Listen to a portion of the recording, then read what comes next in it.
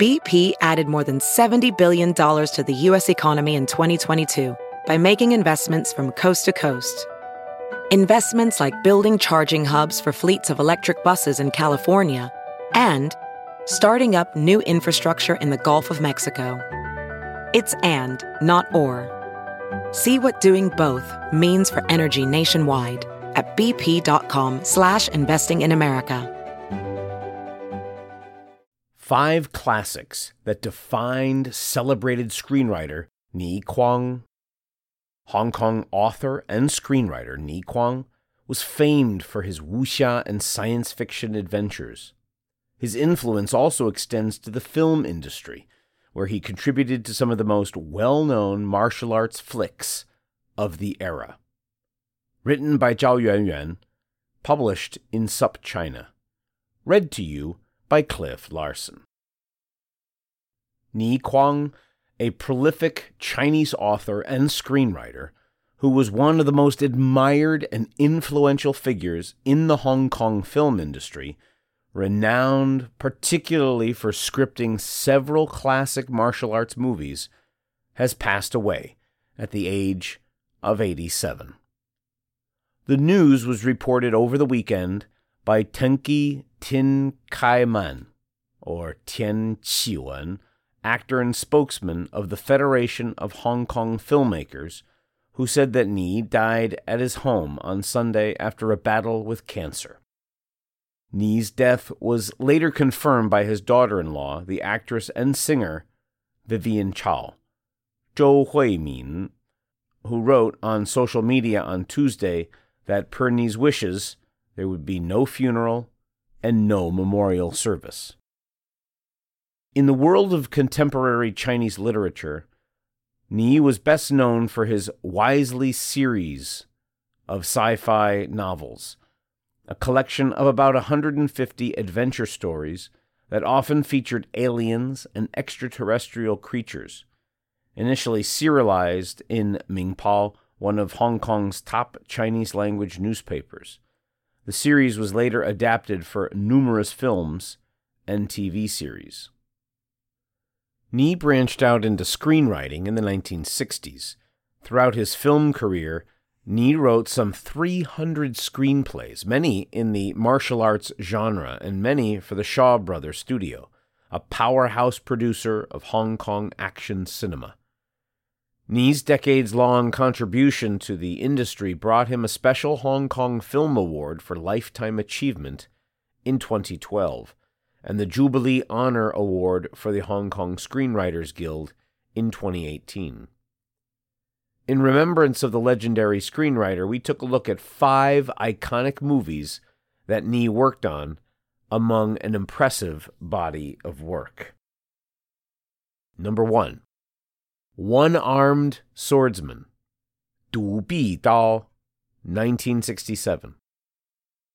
The first film that Ni wrote a script for, and the one that immediately catapulted him to wide recognition in Hong Kong's film industry, One-Armed Swordsman is a dark, action-packed wuxia classic that tells the tale of Fang Gang, a lieutenant who develops himself into a one-man destruction machine after being maimed by jealous rivals.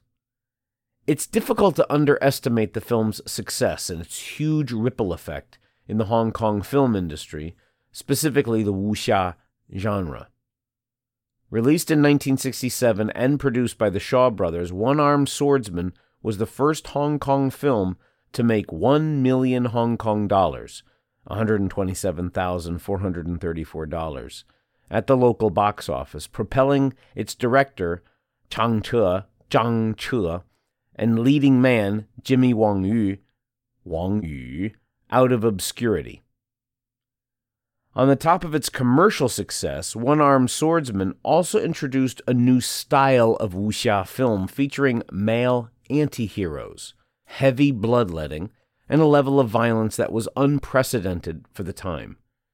Taking its thematic cues as much from sword-wielding samurai films from Japan as action flicks from the West, One-Armed Swordsman sees Chang elevate the in-house studio shot aesthetic, synonymous with Shaw Brothers production, to create a hybrid sense of realism and abstraction, with an emphasis on showcasing the protagonist's macho posturing and his ride-or-die friendship with other male characters. The movie was also the antithesis of King Hu Jinquan, female-centric Come Drink With Me, 大醉侠, the other film that kickstarted the wuxia wave in the late 60s. Number 2. Vengeance. 报仇, 1970. Riding on the success of One-Armed Swordsman, Shaw Brothers pumped out a slew of swordplay flicks in the 1960s. But the arrival of the 1970s saw the studio moving towards more kung fu movies, and Vengeance is one of such effort that reunited Ni Kuang and Chang Te. Set in 1925, the kung fu drama is about how David Chang's Jiang Dawei's character, Xiaolong, goes down a dark path of revenge as he hunts down the person who killed his brother. The film won Chang Te the Best Director Award in the 16th Asian Film Festival and made a star out of David Chiang, who became the first Hong Kong actor to win the Best Actor Award at the same festival. Number 3. Fist of Fury. 精武门, 1972. After a decade in America, Bruce Lee returned to Hong Kong in 1971 on a 2-picture deal with Shaw Brothers rival Golden Harvest. Ni played a part in the movie star's meteoric rise in Asia. For The Big Boss and Fists of Fury, Lee's 2 major films under the new contract, Ni was invited by Golden Harvest to create the central characters played by Lee and the main storylines, though the writing credit for both films eventually went to director Luo Wei.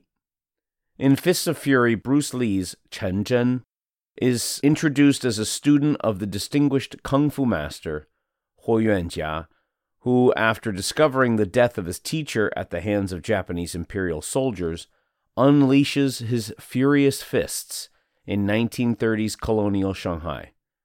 Built on the theme of Chinese nationalism, the movie features the iconic scene of Chen Zhen single-handedly taking on an entire Japanese dojo before defiantly declaring that, quote, "We are not sick men," unquote, a direct reference to the derogatory epithet sick man of Asia, Dongya Bingfu, used by the Japanese against the Chinese people during their occupation of the country.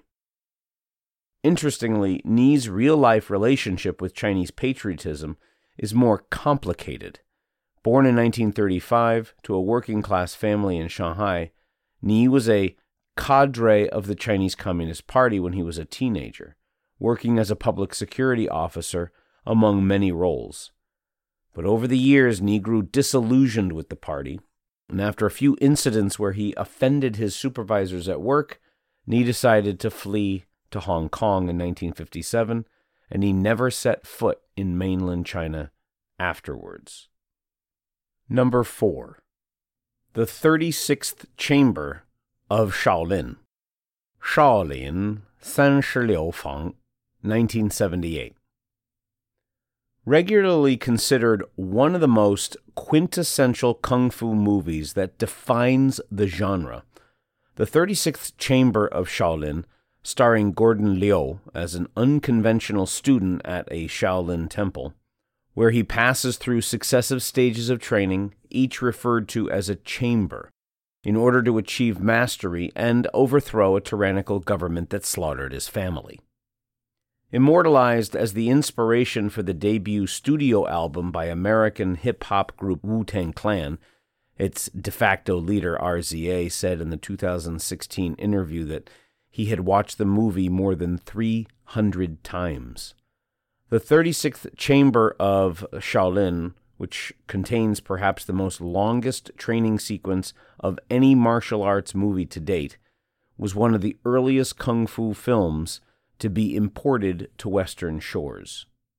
And finally, number 5, Enter the Fat Dragon. 飞龙过江, 1978. Ni Kuang was not involved in the making of Enter the Dragon, Bruce Lee's only Hollywood martial arts production, which was released shortly after his death in 1973. But Ni found his unique way to pay tribute to the kung fu superstar in 1978's Enter the Fat Dragon, an action comedy film that delivered a satirical jab at the Bruceploitation, a phenomenon of the 1970s, when an endless stream of Lee clones and impersonators emerged to capitalize on the sudden passing of the actor. Starring and directing by Sammo Hung, Hong Jinbao, Enter the Fat Dragon follows an overweight pig farmer and Bruce Lee fanatic named Long. As he leaves the farm and moves to Hong Kong to work for his uncle's food stall, Long realizes that what's acceptable in Bruce Lee movies doesn't mirror what actually is acceptable in the city. You've been listening to 5 classics that define celebrated screenwriter Ni Kuang. Hong Kong author and screenwriter Ni Kuang was famed for his wuxia and science fiction adventures. His influence also extends to the film industry, where he contributed to some of the most well-known martial arts flicks of the era. Written by Zhao Yuanyuan, published in SupChina, read to you by Cliff Larson.